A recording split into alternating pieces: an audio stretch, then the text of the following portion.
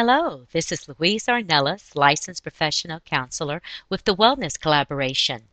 The topic for today is, does the weather really affect our mood? The winter of 2011 was one that many persons in the United States will long remember. Most of the country had an unexpected abundance of cold weather, snow, ice, and winds in some combination. People were without electricity, water, and/or gas for not just hours but days. Roads, interstates, airports, schools, and businesses were often closed as the weather wreaked havoc. Since the weather limited travel, you may have been one of those persons who found themselves inside trying to make the best of the situation. As the time indoors lengthened, did you notice changes in your mood? We realize that being ill or stressed can affect our mood, but the weather can also be a factor in determining our mood. Sometimes the dreary winter months may get us down for a short time, but some persons actually have a medical condition known as SAD, S-A-D, seasonal affective disorder. Seasonal depression is a mood disorder that happens every year at the same time. SAD usually starts in fall or winter and ends in spring or early summer.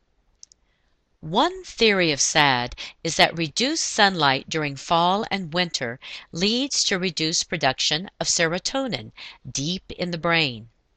Since serotonin has a soothing, calming effect, low serotonin levels result in feelings of depression, along with symptoms of fatigue, carbohydrate craving, and weight gain.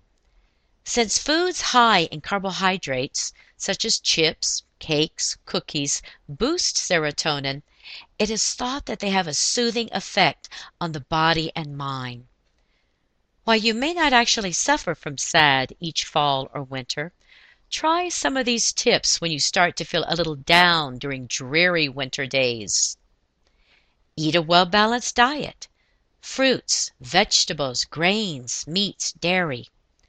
This will help you have more energy, even though your body may be craving starchy and sweet foods. Use time indoors to your advantage. Correspondence, chores, reading. Is there a project you've been delaying? Example, organizing those photos? Spend quality time with your family or friends.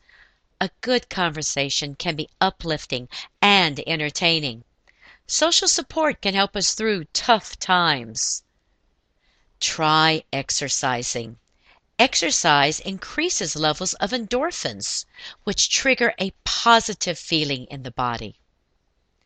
In closing, please remember that if you experience feelings of depression, fatigue, and irritability that come at the same time each year and appear to be seasonal in nature, you may have a form of SAD.